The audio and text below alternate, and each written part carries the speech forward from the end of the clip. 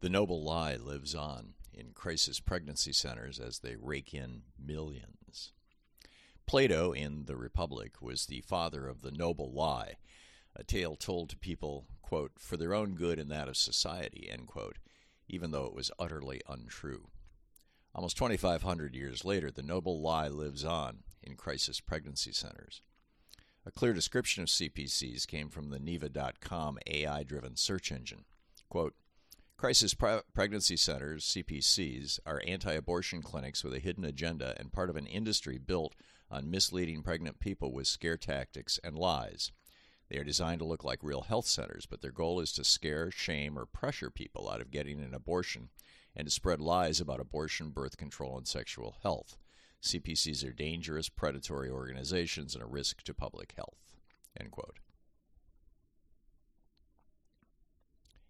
And they and their affiliated groups are hauling in a boatload of money, over $4 billion a year, according to the National Center for Responsive Philanthropy, the NCRP. Much of it government money, millions taken out of temporary assistance to needy families funds, flows to CPCs. 1/5 of our states now directly fund these organizations with taxpayer money. Just the top 10 groups running CPCs across the country raked in, NCRP says, over $2.2 billion last year, although how much of that went specifically to discourage women from getting abortions is uncertain. Texas gave $200 million in taxpayer dollars to CPCs over the past 2 years. During his State of the State address last week, Tennessee Republican Governor Bill Lee proposed giving CPCs in his state $100 million. The noble lie trend is moving fast across red states nationwide. A database compiled by Repro Action found over 2,600 CPCs across the country, many located next door to abortion clinics or Planned Parenthood clinics, where they attempt to fool and thus intercept women before they can enter the real clinics. When Olivia Reisner, an investigative reporter with health education nonprofit Mayday, visited a CPC in Indianapolis for an article 3 months ago in Ms. Magazine, she noted how the waiting area and exam room were exactly what you'd expect when visiting a high-end doctor's office. Her urine test was positive because she'd smuggled in a bottle of a pregnant friend's urine. So the first noble lie the faux clinician told her was, quote, the girls that get abortions do end up with higher suicide rates, end quote. Following that lie, she was told that if she got an abortion, she'd experience depression for the rest of her life, and that if later she had a child, she won't, quote, won't be able to fully love him because I'll always be reminded that I took away his brother or sister, end quote. That lie was followed by the serial lies that abortion will scar her fallopian tubes and that she'd risk bulimia, anorexia, and infertility. None of these assertions are true. Researchers at the University of California, San Francisco did a 10-year, 1,000-patient study of women who got abortions and women who wanted or tried to get abortions but, for a variety of reasons, or for various reasons, were turned away. It was the first major study of its sort and was turned into the 2021 book titled The Takeaway Study, 10 Years, 1,000 Women, and the Consequences of Having or Being Denied an Abortion. Their findings are sobering.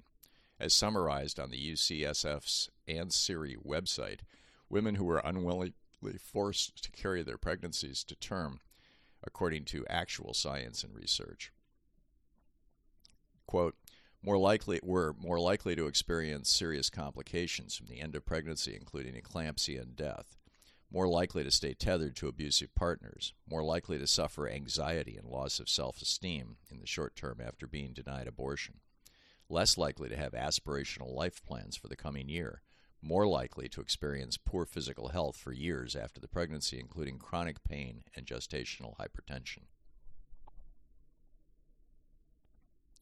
They also determined that, quote, being denied abortion has serious implications for the children born of unwanted pregnancy as well as for the existing children in the family.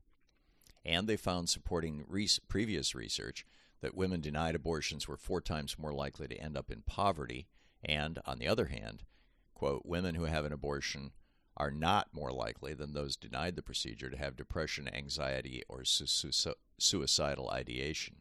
We find that 95% of women report that having the abortion was the right decision for them over 5 years after the procedure. Pro-choice North Carolina compiled a list of the top 10 noble lies CPCs in that state had told women who came looking for abortions. They were: abortion causes breast cancer. You'll never have children if you have an abortion. Condoms don't work. The abortion pill or a chemical abortion is dangerous and not medically safe for women. Birth control and emergency contraceptions like the morning after pill or Plan B cause abortions. Abortion causes permanent psychological and mental damage, including post-abortion syndrome. Abortions cost much more than carrying your baby to term. Surgical abortion can kill you. You have plenty of time to make a decision. 1/3 of all pregnancies end in miscarriages anyway. This, of course, was intended to push women beyond the legal time limit for abortion. And your baby can already smell and hear you. All are lies. CPCs are growing increasingly sophisticated in their targeting of women looking for abortion services. As Kylie Chung wrote for Jezebel, quote, anti-abortion groups are already taking advantage of digital platforms to spy on people, from funding and partnering with fertility apps that track people's periods to reportedly using mobile geofencing technology to bombard patients at or en route to abortion clinics with targeted anti-abortion propaganda ads, end quote. This week, the Tech Transparency Project broke the news that Google, in apparent violation of their own policy against deceptive advertising, has been driving ads and links from CPCs to as many as 56% of women searching for abortion facilities near them. A typical CPC ad, The Guardian reported Tuesday, has the headline, quote, free abortion help, 100% confidential, end quote. And it's apparently not just Google. The investigative reporting website Reveal reported last June, quote, Facebook is collecting ultra-sensitive personal data about abortion seekers and enabling anti-abortion organizations to use that data as a tool to target and influence people online in violation of its own policies and promises, end quote. Just as alarming, what happens at CPC doesn't, it appears, stay at CPCs. Some of the various groups and networks, some are huge, share information among each other, and, as Planned Parenthood advocates of Iowa notes, quote, because CPCs do not provide medical care, they do not have to adhere to any medical or ethical standards, including HIPAA, the national standard established to protect medical records and other personal health information.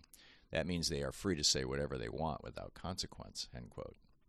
There's also a widespread concern across the pro-choice movement that as states move to criminalize or put a bounty on the backs of women who travel out of state to obtain abortions, Texas was the first, information gathered by CPCs may be handed off or sold to law enforcement or bounty hunters to track down women who, after visiting a CPC, leave the state to get the care they're seeking.